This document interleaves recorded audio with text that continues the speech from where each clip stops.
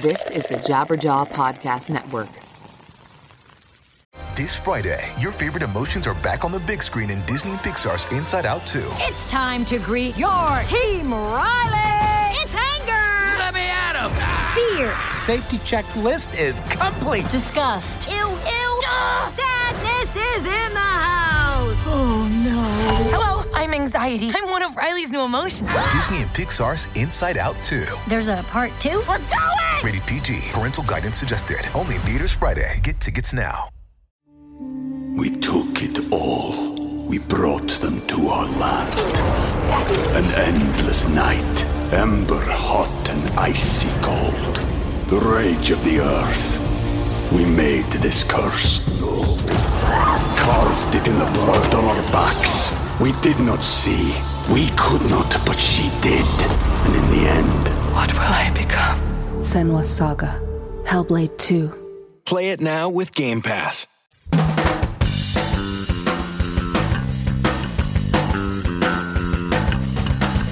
sick with this, I'm sick with this. Situation of violence, Lord judgment. My own sweet down, Genesis 24.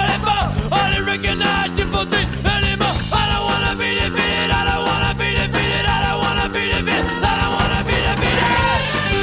Hello, everybody. Welcome back to another episode of Lead Singer Syndrome. I'm your host, as always, Shane Told. So good to have you on this fine Tuesday. We have a great episode. Whitney Peyton is here. She is super rad. So happy to have her. Thank you to her for taking the time. If you're not familiar with Whitney Peyton, get familiar. She is awesome. She's making incredible music, combining hip-hop and rock and punk and emo and all this different stuff. She's collaborating with all these different artists from all different walks of life. So cool, and I'm so happy she could come on and share her story of how she got thrown into this whole crazy thing. Before we get into that, thank you everybody who listened last week to Bradley from Amorosa. He's a good dude, and he's dope, and it was great to have him. Thank you, Bradley, for doing it last week. As always, if you want to get in touch with me, it's super easy. You can email me, leadsingersyndrome@gmail.com. I read all my emails. I try to write back to everybody. I'm not the best at it, but I do read them all, so please hit me up on there. Also, I want to remind you guys to like our Facebook page. It's under new management, so to speak, which means I'm not really running it. I've got some very awesome people running it. Shout out to Neil, Julia, and Melissa for killing it on there. We're doing Meme Mondays. We're doing Throwback Thursdays. We're having great discussions on there. So please check it out. Get on Facebook, search for Lead Singer Syndrome, and like that shit. We're also on Instagram and Twitter. I also check those pretty much all day long. And if you're not so happy, we have the hate line. 657-666-HATE, H-A-T-E. Give me a call, leave me a message, a voicemail, if you will, and let me have it.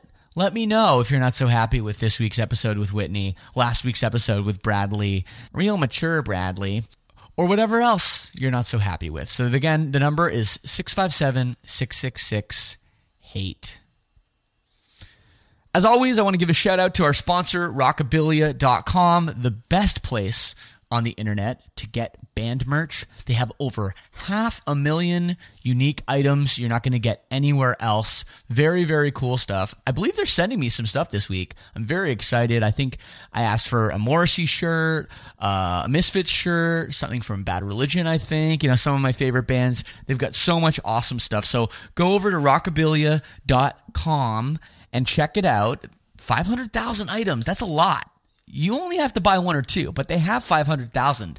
And if you use this promo code, you're going to save 15% off your entire order. The promo code is PCJabberjaw, JABBERJAW.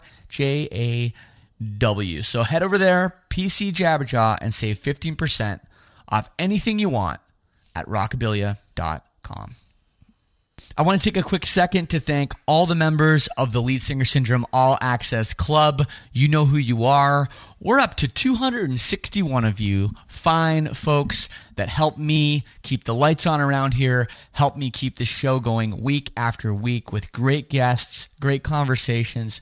Thank you so much. If anyone who's not a member wants to check it out, for as little as $6, you get bonus episodes, merchandise shipped to your house, merchandise you can purchase, which is only available for Lead Singer Syndrome All Access Club members. We have a great Facebook group with so much great discussions. I do a monthly Q&A session. Sometimes I play some tunes. It really is a good vibe. And it, again, like I said, it's only $6 a month to start. So check it out. It is leadsingersyndrome.com/all access, and that'll get you in. So do me a favor, have a look at that. And it really is just the price of one gourmet cup of coffee. And if you're like me, I don't even drink coffee anymore. I cut that shit out. So maybe you got to stop drinking coffee and sign up for the All Access Club. That's what I'm telling you to do. Check it out, leadsingersyndrome.com/all access. Anyway, let's jump in to this week's episode and my conversation with Whitney Peyton. I'm just a ghost now, just a ghost now. My home is lonely and it's looking like a ghost town. I don't feel like this is real life. Gotta tell me straight, what's the deal? I never knew what commitment meant. Now I'm here trying to fix this mess. Every night I close my eyes and I pretend that you're in this bed. You swear to God that I'm unfaithful. I swear to God that I am. That's a lot of swearing, that's why I'm cursed. But I deserve it because back before you I wasn't a perfect person, and I can see why you would think I do you dirty. Hey Whitney, how are you? Good, how's it going? I'm pretty well. Good, awesome. We've been trying to do this for like a week. Yeah, but you were sick last time, right? I was sick, and then I heard you got in a van wreck. Oh my God, so many things have happened this tour. It was crazy. Yeah, I was sick too, though. Like, I'm just getting my voice back as well, so it's almost good. Like, I was on all these steroids for my vocal cords. Oh, really? You were sick, and I'm like, this is like going around or something. And then, the whole tour rig had to be replaced for the whole tour, thing. Yeah, well, we were actually able to fix the trailer, but we had to do that as well. But I had just purchased a 2018 SUV and it's gone. Oh my God. Yeah, but it's okay. Is there like we're not gone, so that's good. Hopefully there's some insurance or something can get figured out. There is. I know that stuff can all be weird, like, because it's like, well, are you using it for business purposes? Does it say that on the insurance form? Like, it can be scary, and a lot of people don't realize, like, how also, I scary. wasn't driving. So, I mean, but I do have other drivers covered because I obviously know that I tour, but it's in Memphis too. Like, my car's in Memphis. Oh, so yeah. That's not convenient. Yeah. So it's like all those factors. It's like I do have insurance, but the added cost for other things is definitely up there because you still have to, when it gets towed, pay to get it out or pay for the trailer wasn't cheap either to get all that fixed. So you know how it is. Well, at least we're talking about that and not talking about like how last week someone in your band is fucking dead.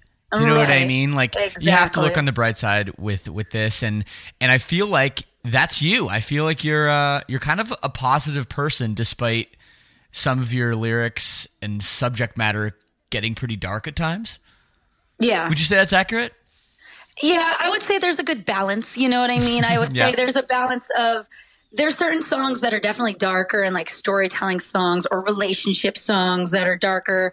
But then there are some just fun, just silly songs on the flip side of that.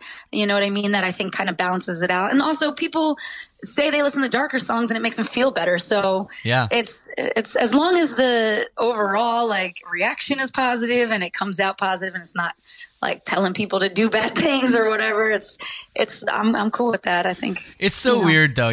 Like you bridge this gap between hip hop and like I don't know if you want to call it punk rock or like what just the scene genre, like kind of the typical bands that I talk to on this show, and you do kind of a great job of it. But I always wonder when I talk to artists like this, is it hard to kind of try to fit into, you know, both genres at the same time? It's kind of that whole round hole, you know, square peg, whatever the analogy is. Like that must be so difficult for you trying to figure out kind of where you're going when you're working on music.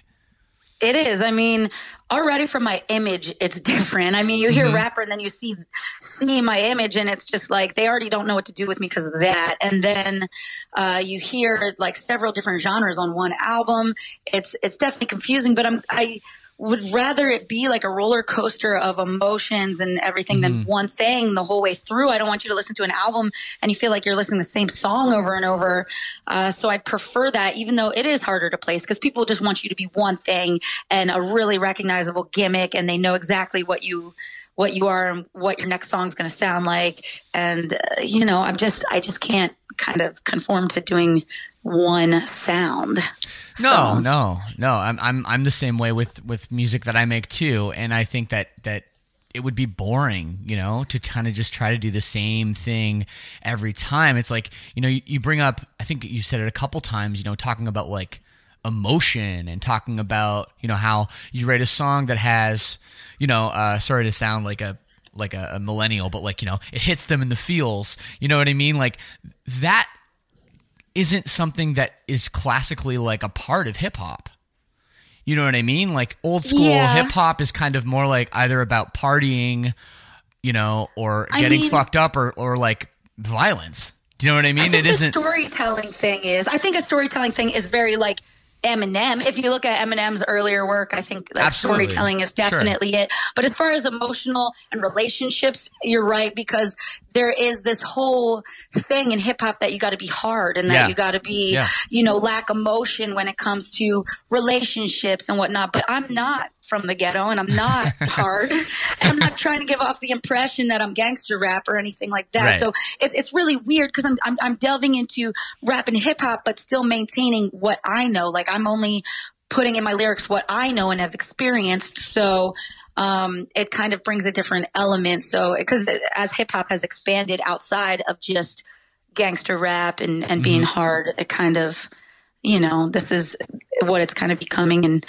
and turning into. It's definitely multiple genres of hip hop. I mean, we have the mumble rap and trap rap. And oh yeah. And I don't claim to be well versed in this at all, by the way. You know what I mean? Like rock. It's just like rock. There's multiple genres of rock. Oh, absolutely. Absolutely. I don't claim to be an expert on that either, to be honest with you. But, so I know you're from Philadelphia. That's something that you know, talk about a lot. Maybe we should start, you know, back in Philly. Where are you calling me from today, by the way? Phoenix, because a couple months ago I actually moved here. I moved to Phoenix. Yeah, I lived in like the outskirts. I'm from like Northeast Philly, like the outskirts of Philly, my whole life, and then I just moved to Phoenix recently because I kind of wanted to be closer to LA without the expense. Yeah. And then also like the studios I work out of are out here, so I was flying back and forth a lot. A lot of my friends are out here, like Asking Alexandria and Matt Good. Yeah. Right. Yeah. So it was kind of easier. And my manager lives out here. So it was easier to have a home base here, and it's a lot less expensive than Philadelphia. Yeah, for sure. In a lot of ways. So, for sure. That's funny. Yeah, I asked you that because I was looking at your tour dates and I saw, you know, basically you just wrapped up like going around the whole country. And then I see this like random week off where you play like Texas and then you have some days off in Arizona. I'm like, what's she doing for a week? But now it all makes sense because you live there. Yeah, it's ending here because I live here. So we were like, let's have it on a weekend. We can. It works. You know? Totally makes sense. So, okay, but back to the Philly days, growing up there, what was it like for you? You know, did you have, you know, a classic kind of upbringing with two parents and brothers and sisters?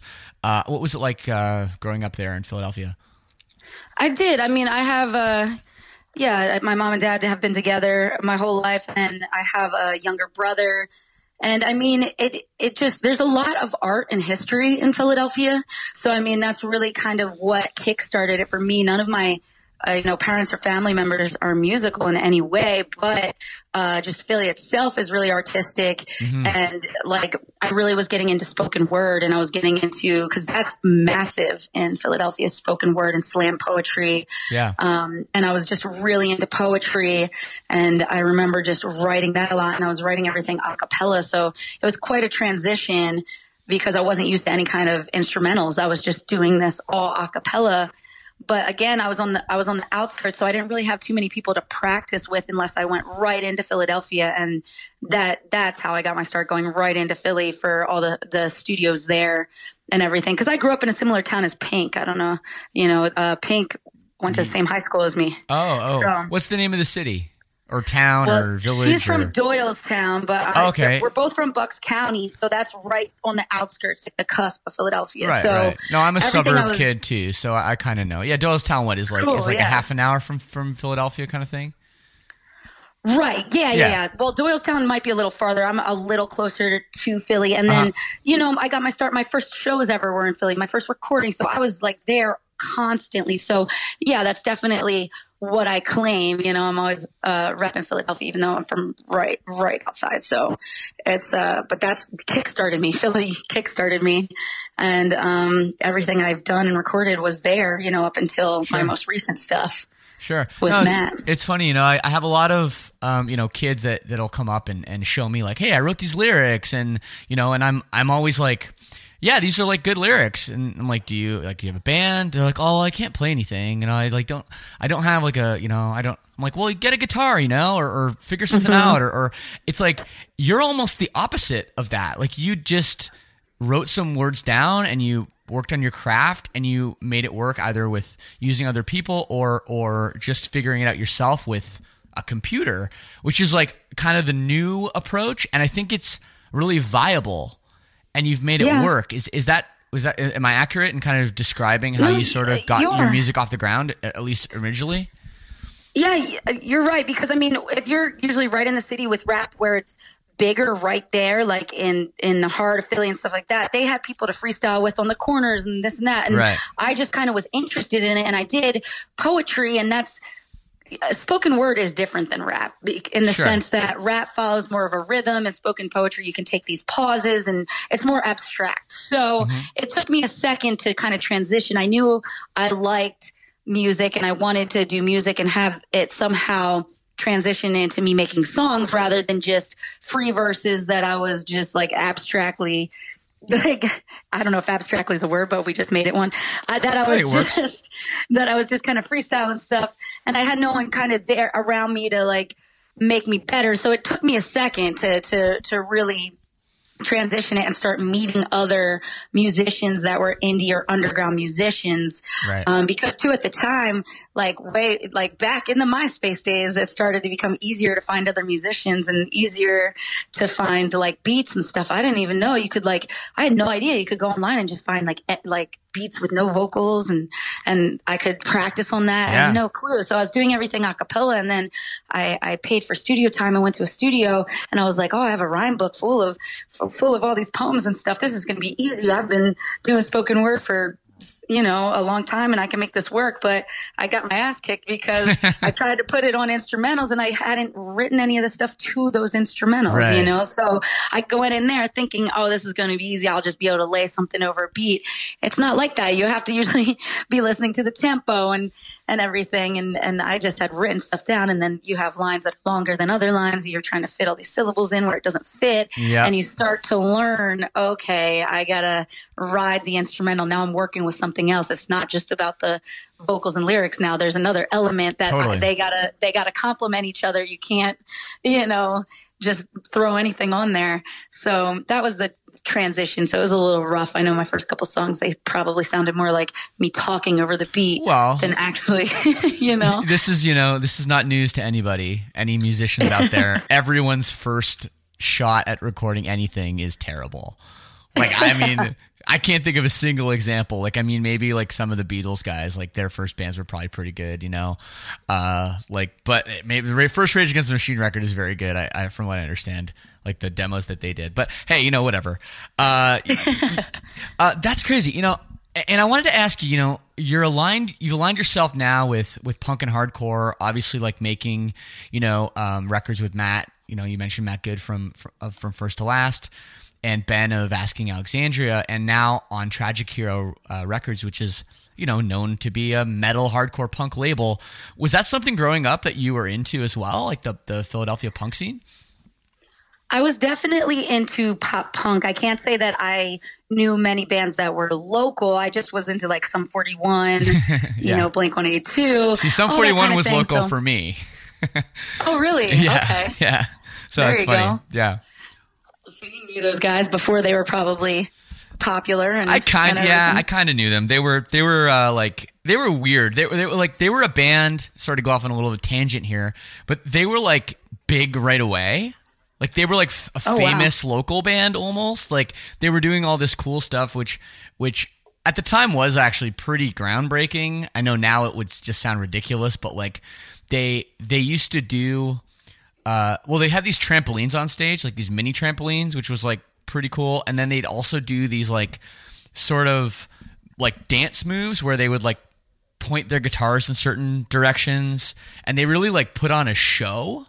Which for a local band that most of us could barely play our songs, let alone think about what we were going to do for like the actual entertainment aspect, they like got that like right away. And then they were always like, I never saw them playing like hall shows or whatever. I always saw them playing like opening for like bigger bands that came through town.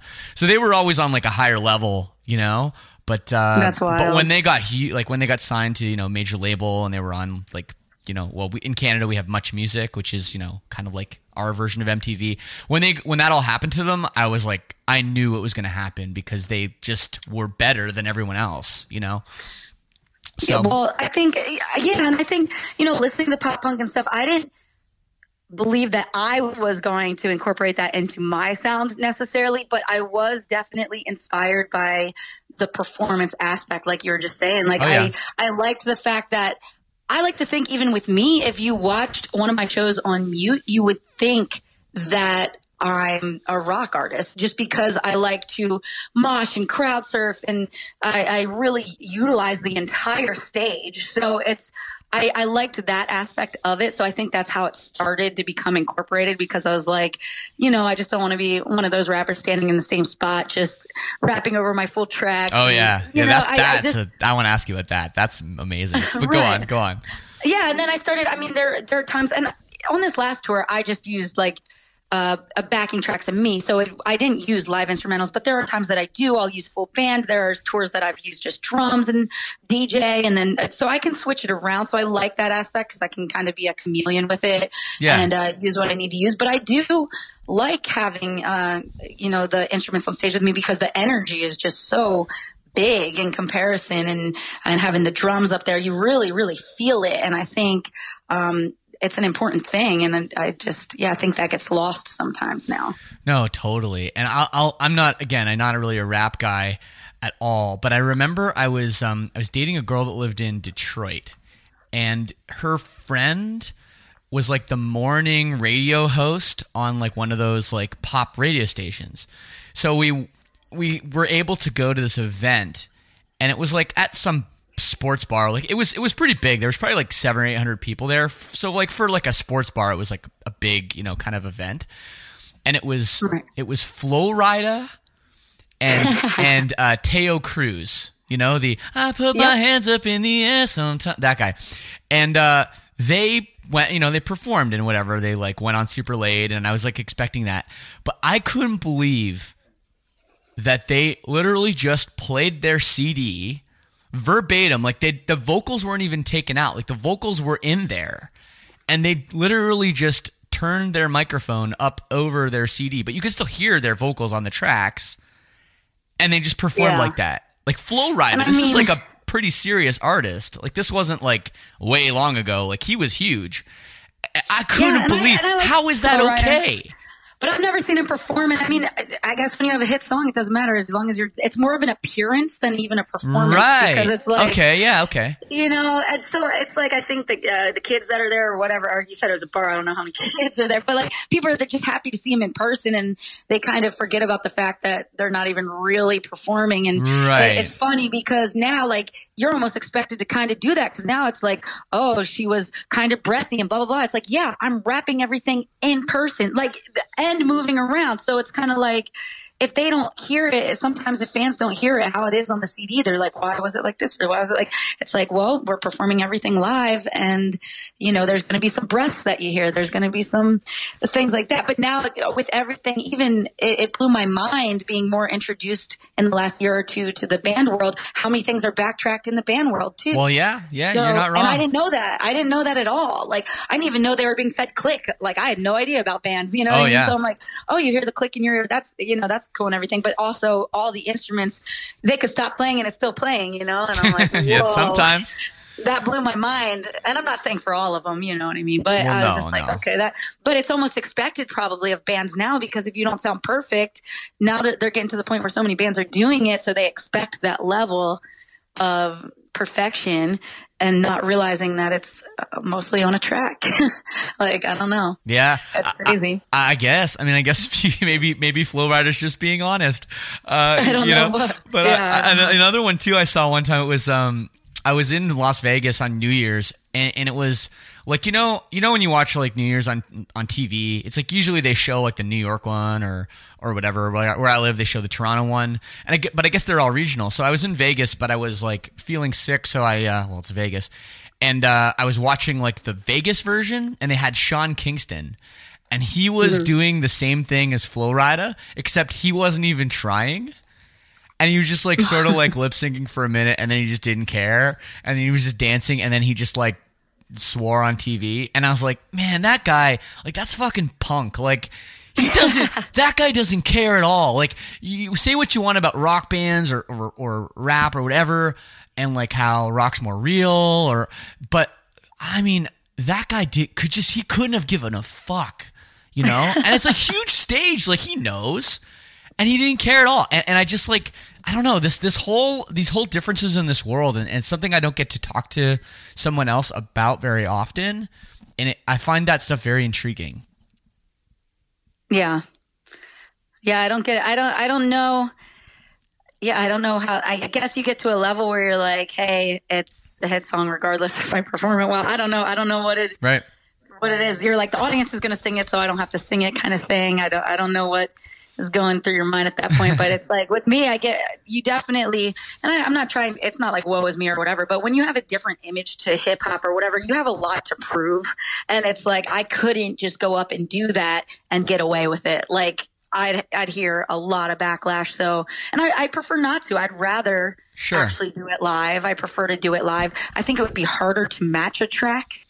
Like, I think it would sound cluttered, because I leave a lot of my choruses in because of the fact they're really stacked, and there's like, you know, a lot of vocals or harmonies or whatever. So I try to leave different parts that I can't do all of it live, you know, but my verses aren't there. So I'm doing that all live, and it takes a lot of practice to really get it and get the breath control and be doing it while jumping around. So I just take a lot of pride in that. So when you do see other musicians much, much, much bigger than you, and they're just basically hitting their ad libs or backup vocals and not even doing their mains and just kind of clowning around, it's like, oh man, it's kind of a bruise to the right. You know? No, totally. Me and Whitney will be right back. Here's a quick word from our sponsor. We took it all. We brought them to our land. An endless night, ember hot and icy cold. The rage of the earth. We made this curse. Carved it in the blood on our backs. We did not see. We could not, but she did. And in the end, what will I become? Senua's Saga. Hellblade 2. Play it now with Game Pass. Did you know 66% of men lose their hair by age 35? The thing is once you start to notice the hair loss, it's already too late. It's much easier to keep the hair you have than to replace the hair you've lost, Is it starting to move backwards? Are there bald spots? And why do guys turn to solutions, unproven solutions, when they can turn to medicine and science? But there's a solution. forhims.com, a one-stop shop for hair loss, skincare, sexual wellness, and just for men. Thanks to science, baldness can be optional. Hims connects you with real doctors and medical-grade solutions to treat hair loss. We're talking about well-known equivalents to name-brand prescriptions to help you keep your hair. This isn't snake oil pills or back gas station counter supplements. These are real prescription solutions backed by science. It's easy. Go to forhims.com, answer a few questions, a doctor will review it and prescribe it to you. There's no waiting room, there's no awkward doctor visits, and the products are shipped directly to your door. But here's the thing. If you order now, my listeners get a trial month of Hims for just $5 today, right now, while supplies last. See the website for details. This would cost hundreds if you went to a doctor or a pharmacy. So go to forhims.com/LSS. That's forhims.com/LSS. forhims.com/LSS and do something about that hair. Well, you just wrapped up was it your first headline tour? Yeah, it was. I mean, I've done headlining spot dates and routed shows to and from other tours where I was supporting, but for the most part, it was my first national headlining tour. That's awesome. Congratulations on that. I guess you haven't wrapped it up yet. You still have a couple more dates. If people can, they're next weekend. So I don't know if this will be out, but if the dates are still up, everyone go see Whitney. But I feel like you did it right. You started, in Philly, in your hometown, and you sort of branched out and you kind of grew your radius, slowly, and now you're doing, a national tour. But you've mentioned, in other interviews and stuff that it hasn't been so easy for you, either being taken seriously, you mentioned your image a couple times. Talk to me a little bit about that, like when you started seeing some success and how hard it was to kind of continue that and push along. Yeah, I mean, I think now is a good time because I think we're in an era where female-fronted bands and just female artists in general are starting to be a little more celebrated and taken seriously. Especially, like, as I just said earlier, in hip-hop, everyone's trying to look really hard and really, they don't want to look like they have emotions or they're soft or whatever. So in a list, if you're going to ask someone, who are your top 5 favorite MCs or favorite artists, they're not usually going to list a woman because that doesn't make them look hard. So, I mean, so to be up there, usually it's like, this is my favorite female. Like that's usually, and people say that to you and I take it, I still take it as a compliment because I know they're trying to compliment me, but a lot of times they'll come up and be like, you're my favorite female rapper. And it's just kind of like, man, you can't just say like one of my favorite rappers or something like that. It's always like the female things in there. Right. And then you're always being compared to other female artists, whether they're similar to you or not. Like they'll name a female artist and I could name probably 10 male artists that I'm closer to than that artist, but that's a continuous thing. So as far as, being taken seriously, as far as both a woman or someone who doesn't look like the average stereotype of what a hip hop artist should look like, that's kind of been the struggle. But I think now as so many genres are starting to fuse and it's blurry, the lines between genres are just kind of blurred now, which I think is an amazing thing. Totally. Because we label things too much and categorize it too hard. And I think as that's starting to kind of disappear, it's becoming easier and easier. But of course, when I first started out, there wasn't even like Iggy Azalea or even like Kesha yet or anything like that. Sure. And I'm not saying I'm similar to them, but there wasn't even any of that yet. So it was very like left field and people were kind of like, well, what are you going to sound like? What are you going to rap about? Like, what kind of things do you have to rap about? As if I had to rap about, guns or violence or whatever.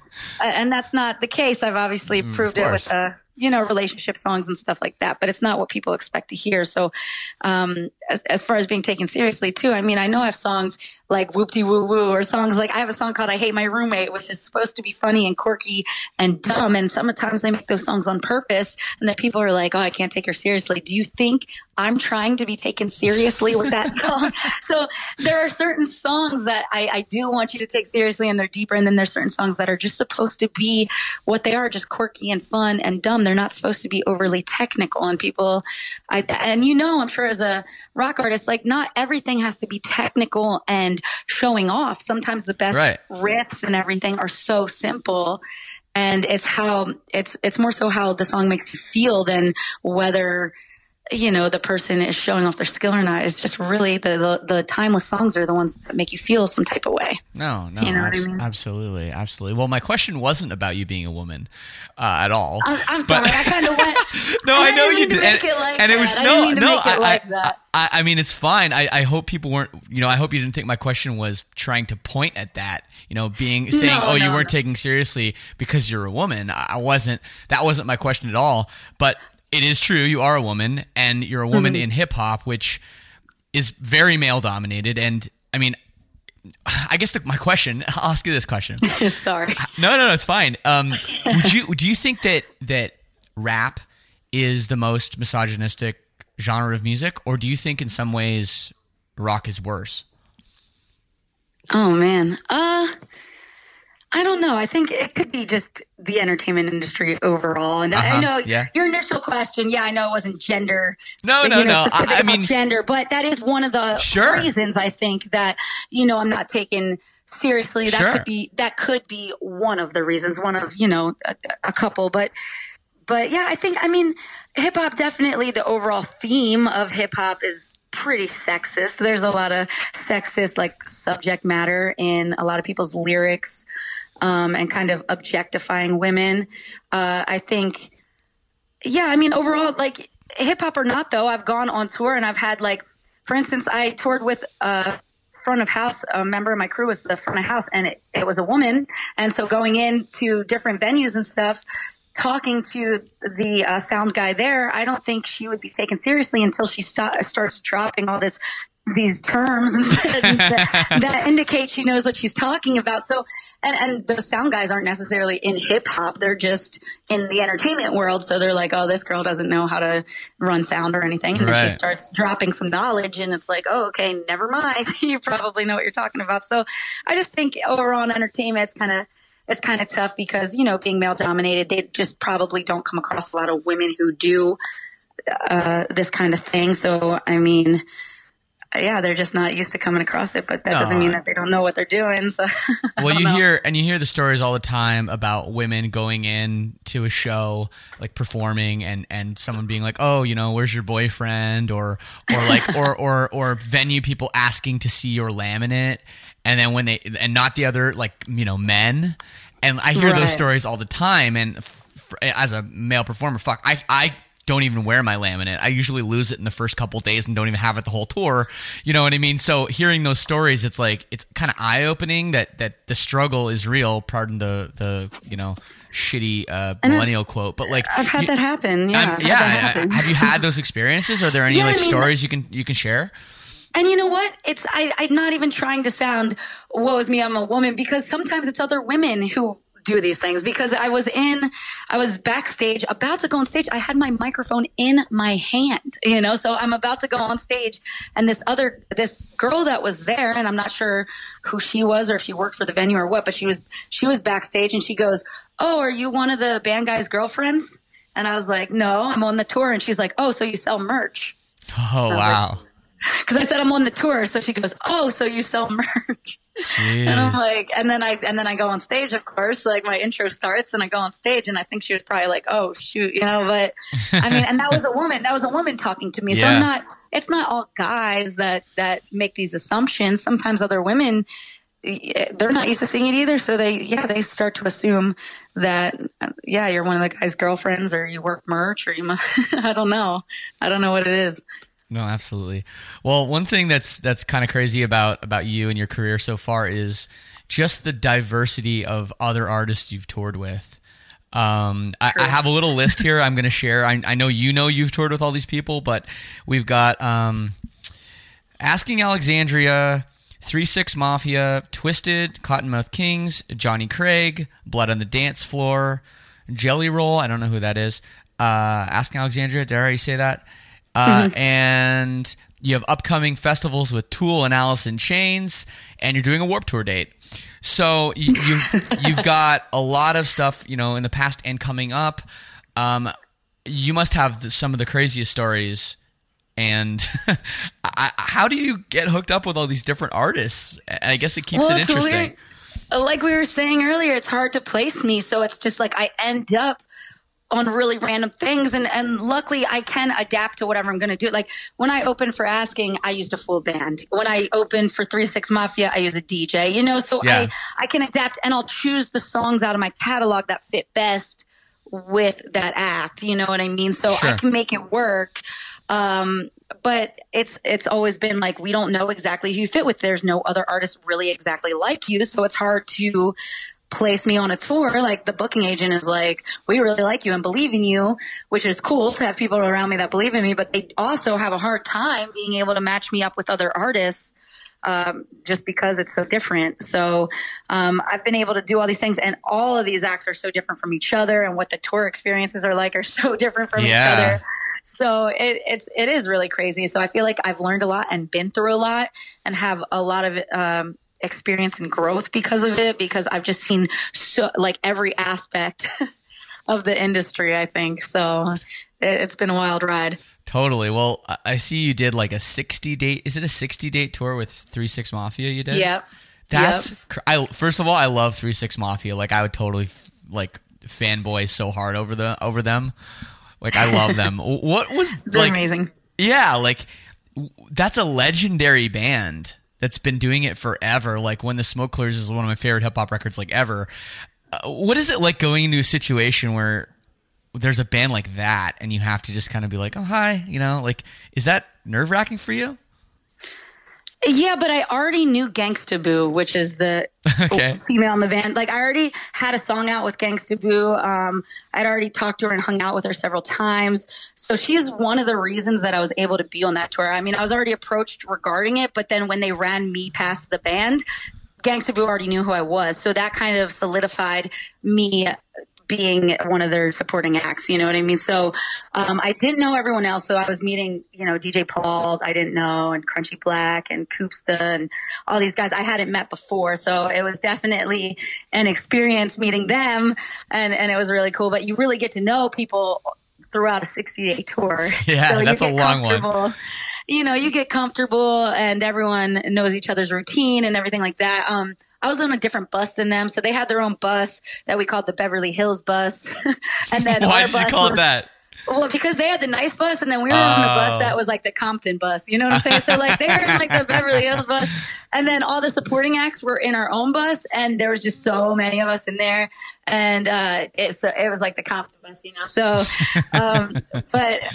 We had a lot happen to us on that tour, and it was just wild every night. We had a lot of shows get shut down due to fights and everything because 3-6 really riles people up. I mean, there's mosh pits and people every time the show cleared out, there'd be at least 3 shoes on the floor, blood, beer. It was crazy, the aftermath of what the club looked like afterwards. But a few of them had to get shut down. In Denver, we had tear gas thrown into the venue. Oh my goodness. So show over after that. But yeah, it was, they couldn't get to the mosh pit. They couldn't get to the center where people were fighting. So all of a sudden you just see tear gas get thrown in, and then you just couldn't breathe anymore. So the set was just cut, and it's just it was insane. I was like, this is chaos, but in the best way possible, because it was just seeing people's reactions to 3-6 and being so excited to hear songs that were just classics and seeing them all together. Cause that was really their first tour. Yeah. They had done so many award shows and big things before, but they were just it was really their first kind of all together doing a full tour, and people were stoked. Yeah. Oh man, I wish I'd seen it. That's crazy. And another one too, just to really, change directions here, is Twisted. And I don't know if everyone listening knows what Twisted is, but it's kind of like a side project of oh my god, biggest brain fart ever. Insane Clown Posse. Insane Clown Posse. Well, they're their own group. They are their own group, but they're very aligned. Yeah. They're very aligned with them. Yeah. Oh, I thought there were some similar members or someone's cousin or something, but I don't know. No, they're two separate guys. Okay, I know you know. Insane Clown Posse. I know you know, and but the same genre. Right, yeah. and I know you've done tons of stuff with them and some collaborations, and you've also played The Gathering of the Juggalos. Yeah. Tell me about that, because that is what I'm really intrigued about. When I first started rapping, I actually didn't know what juggalos were. So it's like, I just remember one of my first shows, and it was actually you're in a touring band, so I'm sure you know, it was Croc Rock in Allentown, Pennsylvania. Yeah, I know it very well. It doesn't exist anymore, I don't think. Oh, really? Yeah, I feel like I was just there a couple years ago. Okay. Yeah, within the last couple of years. They had good pizza, really good pizza there. They did. But that was one of my first venues. Being like right outside of Philly, I would play Philly a lot, and then I would play in the Lehigh Valley a lot. So I remember when like press kits were still physical press kits, and you weren't sending like EPKs to people. You're actually like physically had like press kits in an envelope and printed out like shows you have done and like pictures and stuff. I like went into Croc Rock, and I was like had a press kit, and I was super like young teenager, and I was just like, hey, I really want to play a show here, like I rap and stuff, and they're looking at me like, yeah, okay. But they were like, all right, well, we have a show tomorrow with ABK, who was a person also signed to Insane Clown Posse's label, you know, and I was like, and I didn't know who that was, but I just knew he was a rapper. I was like, okay, cool. I was like, I'll play. They're like, you can play right when doors open, like you're going to go right on. And I'm like, okay, cool. And I just thought, I'm making it. I have a show, like I'm killing it, you know? So I was so excited. And then I show up for the show, and I go on stage, and everyone has painted faces. And I was like, what? Like, I thought it looked like a Kiss concert, or like, I had no idea what was going on. Yeah. So in my mind, I was like, this is either going to be really bad, or, you know, or they're going to love it. I have no idea. I can't tell. So, but I rapped, and they were really into it. Juggalos were one of the first fan bases that super embraced me. And I think it's just because they're used to things that are different, and they embrace things that are different, and that not the mainstream doesn't always gravitate towards, and they appreciate it regardless, as long as they can relate to what you're saying and everything. And even though I clearly, you know, I didn't have a painted face or rap about, they're used to like a horrorcore genre, and I don't really do that, but they can tell that I'm being myself, and they appreciate that. So it went over really, really well. And then since then, I was just invited to play all these Juggalo things. So it's been something that I've been able to do throughout my whole career, is go back and play Juggalo related shows whenever, and have great reactions, and the fans are awesome. I've heard that from other people too. They're great. They're really awesome. I mean, they look menacing. Like, to other people, they're like, oh, that looks really scary. But for the most part, they're just like really like comic book nerds, and just people who are just always felt like an outcast kind of thing. So it's always been really good for me. I can see how other people come in not knowing what's going on, and they have a great time. But for me, it was awesome. In The Gathering, everyone should go to that at least one time, because it is insane. Yeah, I've just heard the rumors about it. I don't know much about it, but I've heard it's just in total insanity. It is. They're shooting fireworks during people's sets. It's like, I don't know, indescribable. So right. It's just like, and I was made to think that I was going to do poorly at The Gathering because of the fact, I don't know if you heard about Tila Tequila playing The Gathering. Oh, I don't think so. No, I don't think I heard. Well, do you know who Tila Tequila is? Yes, I do. Yes, okay. I do. I remember, was it a shot of love or whatever? Yeah. And she was like on MySpace, and then they brought out the people, and it was like, I'm bisexual, and it's like half girls and half guys. I remember the whole thing. Well, she raps too. I don't know if she still does or what's going on with her, but she raps too. So for a second, she had like a rap career going on. So they brought her out to The Gathering, and we're talking several years ago. This isn't recent, but they brought her out several years ago, and people were just not excited about it because she's not really known to be a rapper. She just they felt it was fake. Okay. So Juggalos don't like that. They don't like, like something that seems mainstream and just not genuine. They like things they can relate to, and they just thought that she was coming out and making a joke of it, and they thought she was mocking them, kind of thing. So they just threw things at her during her set. It just didn't end well. They were rioting. They were just not happy that she was there. She was not welcome there, and how she handled it, I think, was kind of poor, because as she was on stage, I think she wasn't getting off. Like she refused and was kind of antagonizing him a little bit. Oh yeah. So after a few things got thrown, she was kind of aggressive about it, and then it just welcomed so much more.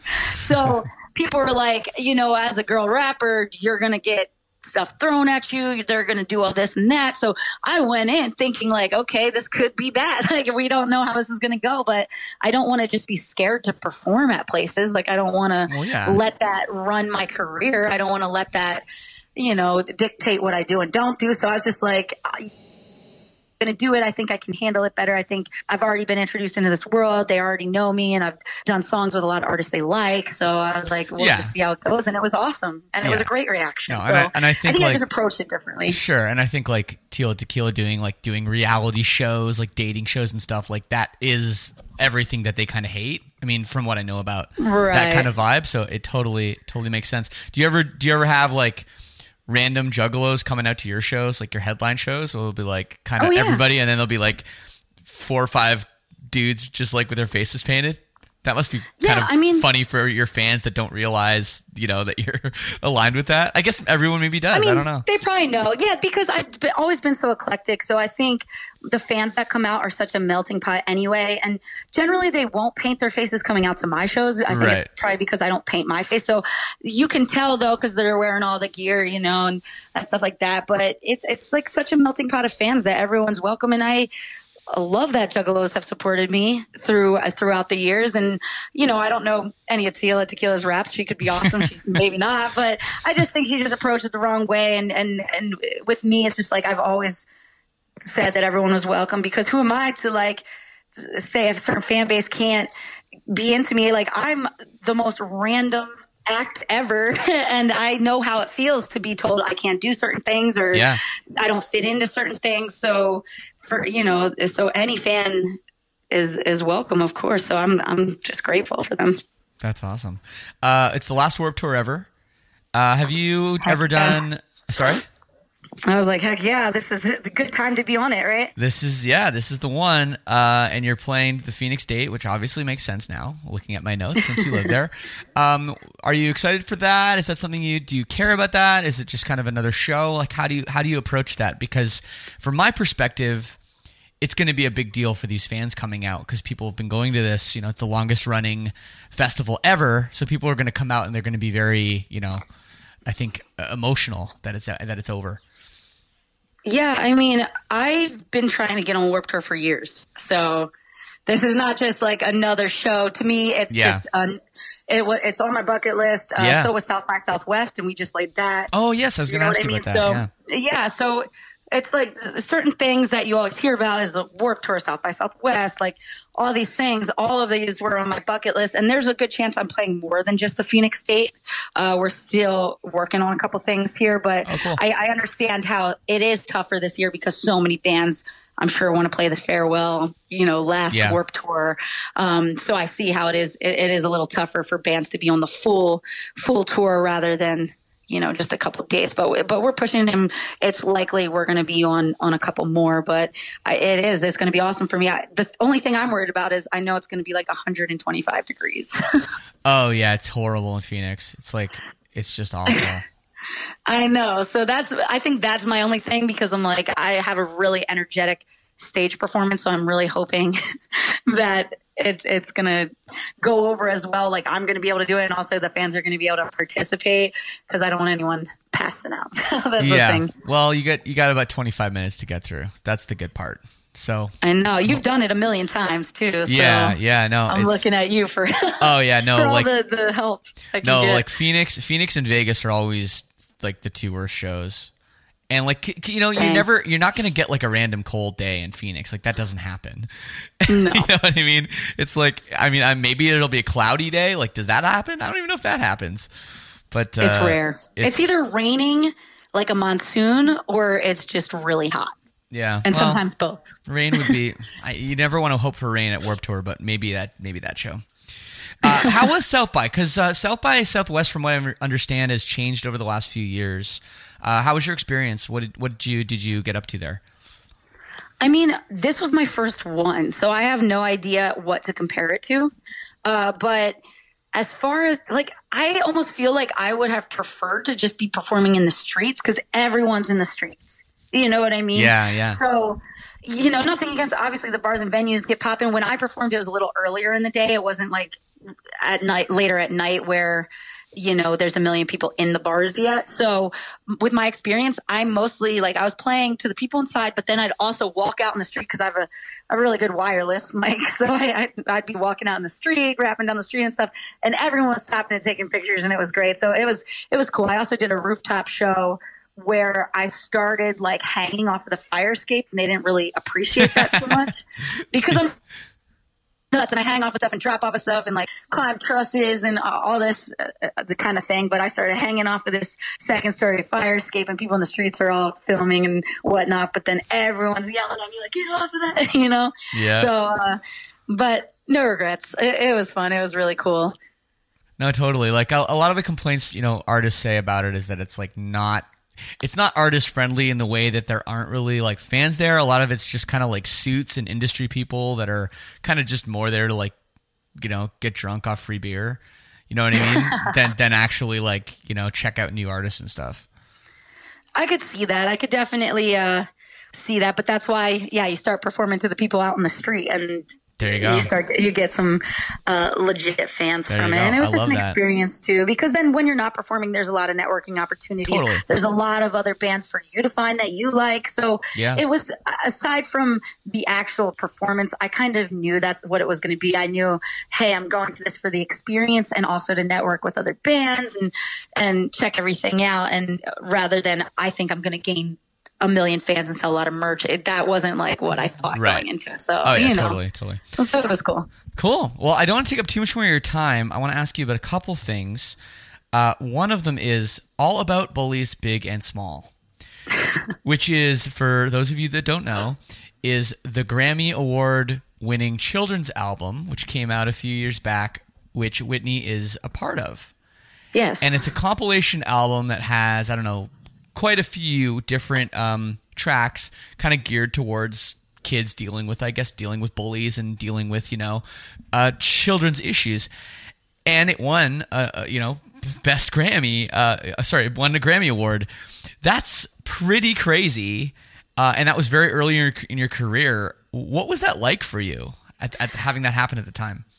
I mean, yeah, the album won the Grammy, so all of us involved, I mean, we're involved in the album that won the Grammy, but it's like, it was so weird because I didn't even know it was going to be submitted to it. You know, I was just kind of asked by a bunch of producers who were in Pennsylvania that were like, hey, can you rap on this children's album? And at first I was like, no, because I mean, most of my music I make is like college kids and not geared towards children. Like, I curse in my songs and stuff, so I didn't want to like make people think that I was a children's artist. But they were like, hey, it's going to charity. It's just like a side project kind of thing. You don't have to do your normal music like that. You could just make sure, obviously, you don't curse in this and make it to kids in like elementary school kind of thing. And I was like, okay, I can do that. Like, I understand. Like, I like being given challenges and, you know, to do something that I don't normally do. So that's cool. So I did that. And then, later it was submitted and got the nomination for Best Children's Album of the Year. And we were up against the Muppets, like, soundtrack and Disney and all this. And I was like, okay, there is just no way we're going to win this because everyone involved on the album was independent. Like, no one was signed to a label. It was just so DIY, which is cool, which is like, I love that. And we all did it for free. No one made any money. It was just all going to charity. But we flew out to the Grammy Awards. So cool. We were at the Staples Center. So I was there. And you can look it up, I'm sure, on like YouTube. If you look up like my name in Grammy Awards or something, I'm sure you could see it because it was OK Go that announced the Grammy. So OK Go announced us. And they said the album title. I was like, what? We just, you know, with Disney and everyone else being everything else being out that year, it was just really shocking.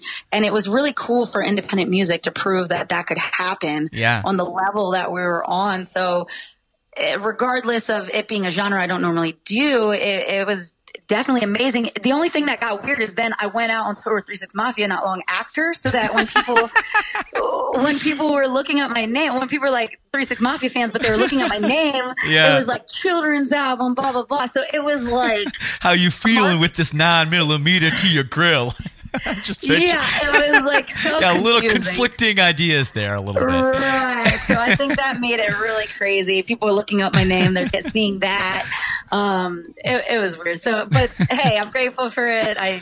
I'm glad that it happened. I got to experience that. It's awesome. And it's a great message too. You know, that's what struck me when I was looking it up. It's like, that's something was obviously important.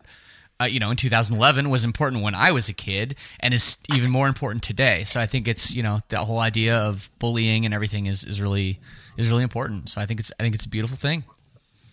Yeah, it's awesome. Yeah, I'm grateful for it. Hopefully there will be many more Grammys for you in the future. And I'm not kidding. You never know.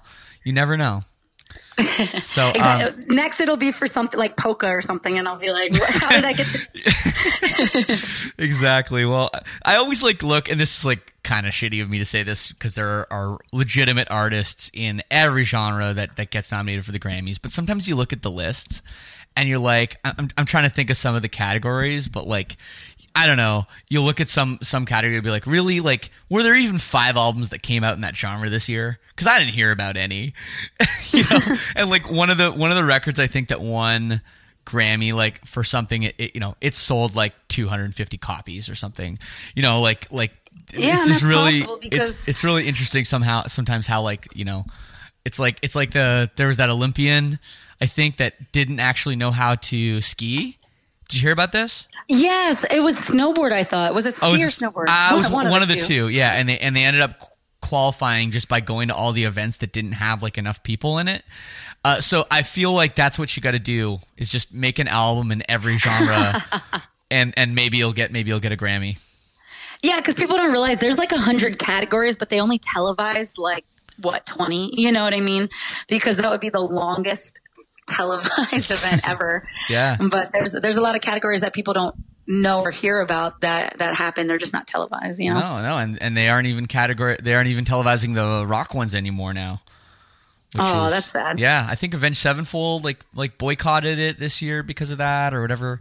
So that's wild. Yeah, it is kind of weird, considering you'd think rock would be kind of an important. Maybe it's not rock, maybe it's just metal or something, but you'd think they'd be important, but I guess no one cares, so that's okay.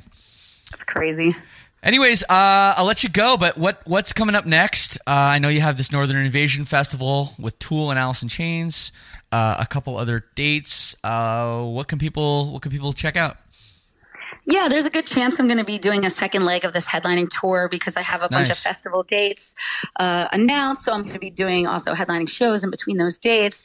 And then also I'm releasing a song bi-weekly now through the summer. So I already have 2 different ones out, but I'm releasing an album's worth of singles rather than just an album all at once. Cool. Everyone's really into streaming and Spotify, obviously. So I'm keeping up with this by spreading out the singles so they can look forward to that. One just dropped this last Friday, and then every other Friday I'm having something drop now through the whole summer. So that's so sick. Something. That's yeah, great. That's amazing for your fans. I wish my favorite artists would do that.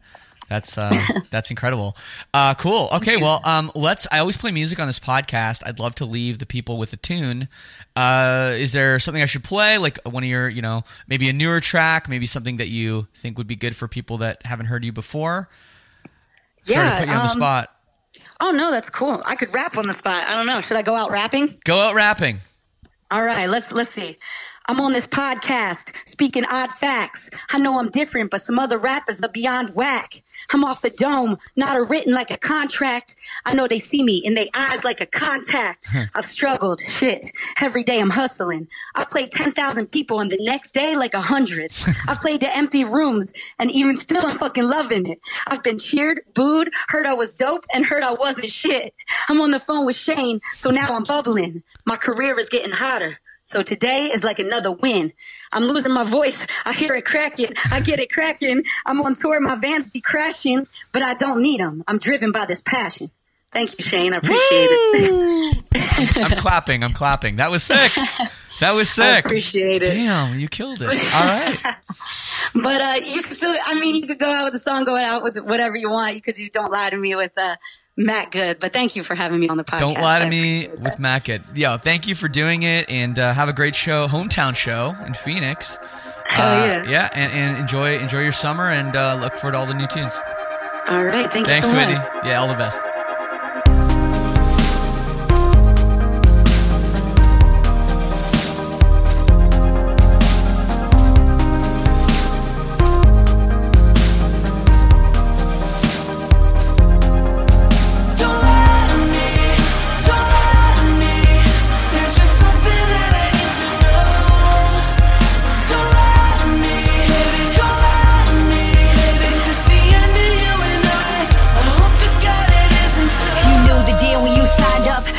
You can't make your mind up. I sense the difference, I feel the distance. Shit, why is everything a reminder? We were meant to be, respectfully. You telling me it's not true? A lot of people in the world want soulmate. Go ahead, tell me why it's not you.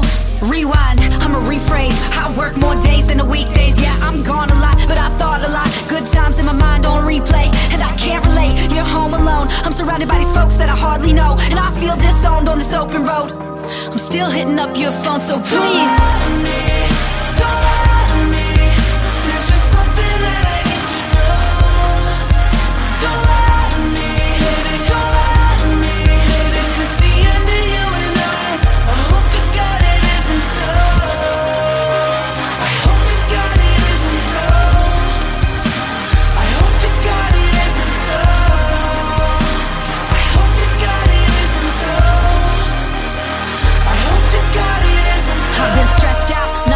emotion. So sorry I'm closed off. Real reason that I'm not open. And so one thing that prevents me to go off. Real talk, can we still talk? If I'm not there, would you still call? If it gets better, can we build up? Go back to the time there was still love? Truth hurts, but it's worth the while. If you'd rather have a scar than a fake smile, if you'd rather be apart than deny your heart in the way that it beats now. Reach out to my cold soul. Tell me something I don't know. Hope to God that you don't go, cause I'm still hitting up your phone, so please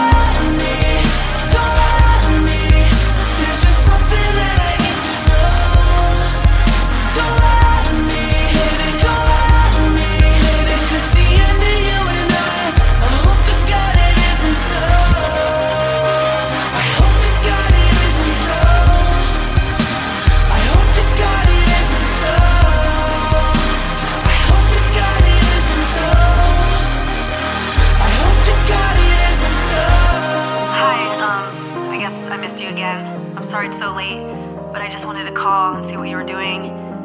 I really need to know what's going on with us. I mean, I know we haven't talked in a while, but I'm really confused, and I just want to talk to you. Please call me back.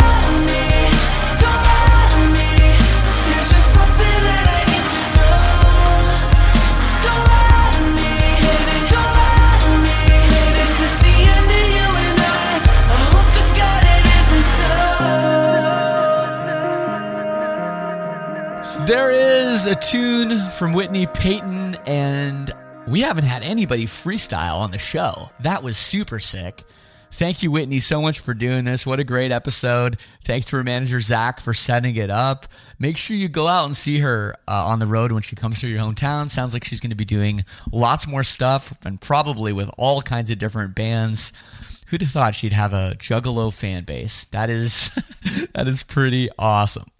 I want to thank you guys again for tuning in. Next week, we will be back again with an all-new episode. Make sure you're subscribed. If you dig the show, feel free to write an iTunes review, preferably 5 stars. And also, I want to thank our sponsors, Rockabilia.com and ForHymns.com, a new sponsor. Make sure if you're a man and you're losing your hair or it's starting to fade away, go to forhims.com/LSS. Again, that $5, that's a hell of a deal, and that'll get you in the door, connect you with real doctors. So check that out. It's a good one.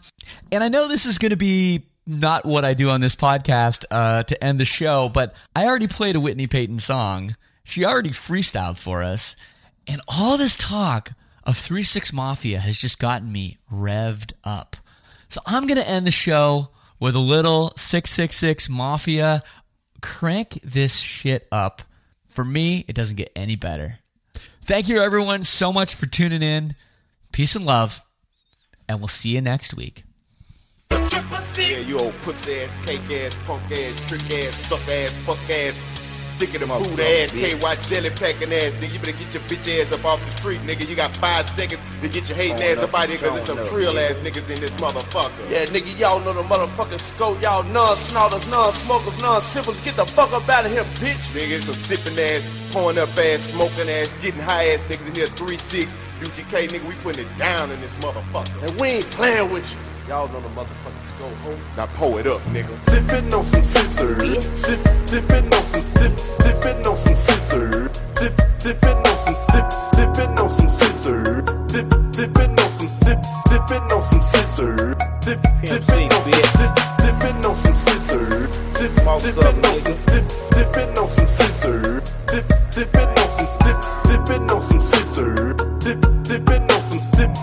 on some scissors. I'm real, working the wheel. A pimp, not a simp. Keep the dope fiends higher than the Goodyear blimp. We eat so many shrimp. I got iodine poisoning. Fuck niggas make me sick with all that pigeon and bargaining. You say that you a boss, I ain't believing that shit. You got the funny Geneva watch with the Ferrari kit. Take that monkey shit out, you embarrassing us. I got the red promethazine, thick orange and yellow tux. Hydrocodone down on the hands-free phone. The 84 chrome on them blades, 20-inch chrome. If you got 16, you can get a blizzard. I'm choking on that Doja sweet and sipping on that scissor. Some niggas scared to float it, some niggas they want it. Some niggas they joan it, but I be fucked up upon it. Roll with the Mafia 6, and we ain't bout that bullshit. If we gon' get high, we gon' get high, and we gon' house a bitch. You niggas all at the mouth, niggas all at the ass. And plus there's some type of nigga dick hard all night, and she cool with that. She popped up pill of X, then drank on some orange juice. And just when you thought she was freaking, she done got super loose. Niggas coming by 3s and 2s, all in circles like Dr. Goose. All it want it can phone it, she on that X and the Tutti Fruit. $40 for just 1 ounce plus an X. It's how it's pronounced. Niggas sipping and dipping and tripping, man, I'm about all out. Dipping on some scissors, dipping on some dipping on some scissors, dipping on some scissors, dipping on some scissors, dipping on some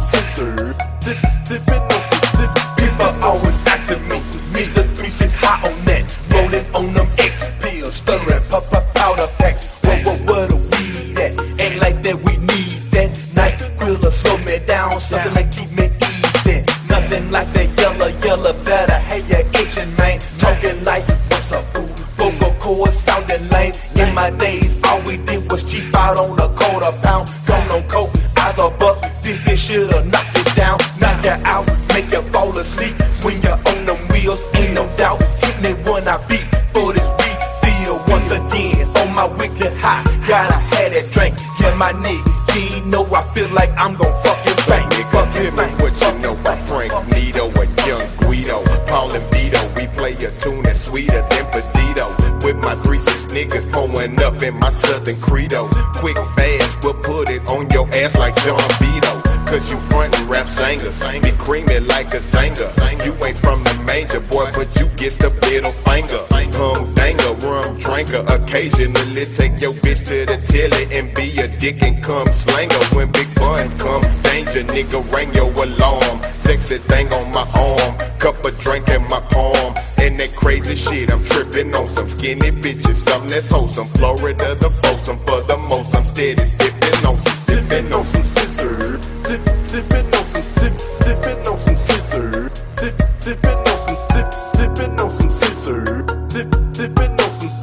I want to give a huge shout out to the following members of the All Access Club for being so supportive. I love you so much. Shout out to Brendan Potter, Rainer Ho, Philip Kazierski, Julia Popelka, straight out of Buffalo, Nate Riley from Albuquerque, Jessica Balacio, Phil Fradkin, Calgary's finest. Melissa Gilroy, Edmonton's finest. Brandon Drescher, Gabby Marshall from Canberra, Australia. Seth Powers, Mo Horta, Anton Applerod, Robert Lewis, Ian Scott, Johnny Carreau, oh, you sly dog, Caitlin Stevens, Cole Fenn, Evan Van Howe, Travis Reed, Aiden McLaughlin, Austin Beckman, Christina Springer out of Louisville, Drew McDonald, Roldan Kabate, Will Southard, Travis Hardy, Eric Layton, Tyler Burnworth, love that name, Derek Accurso, Nicholas Loveland, Brandon Dave, Trent McDougall, my boy out of TO, Rigel St. Pierre, my other boy out of Toronto, Josh Lowe, Windsor's finest, Rebecca Ferrero, Connor Lynch, Jeffrey Adams II, Thomas Mancini, Sarah Pauls, Andre Nielsen, Feek Kazmat, Victoria Varr out of Sweden, Brandon Ray, Markham King, Lisa Buckland, Roy Stino, Cameron Lopez, Austin Amos, Connor Larson, Mary Beth Badler, nice to have you, Mary Beth, Ford Wesson, Julia Casada, Alina Anglin, Christian Harris, Jesse Basso, and Megan Marr. Perth, Australia, that's far away. Thank you so much, everybody, for being the sweetest. Love you all. Peace and love. See you next time.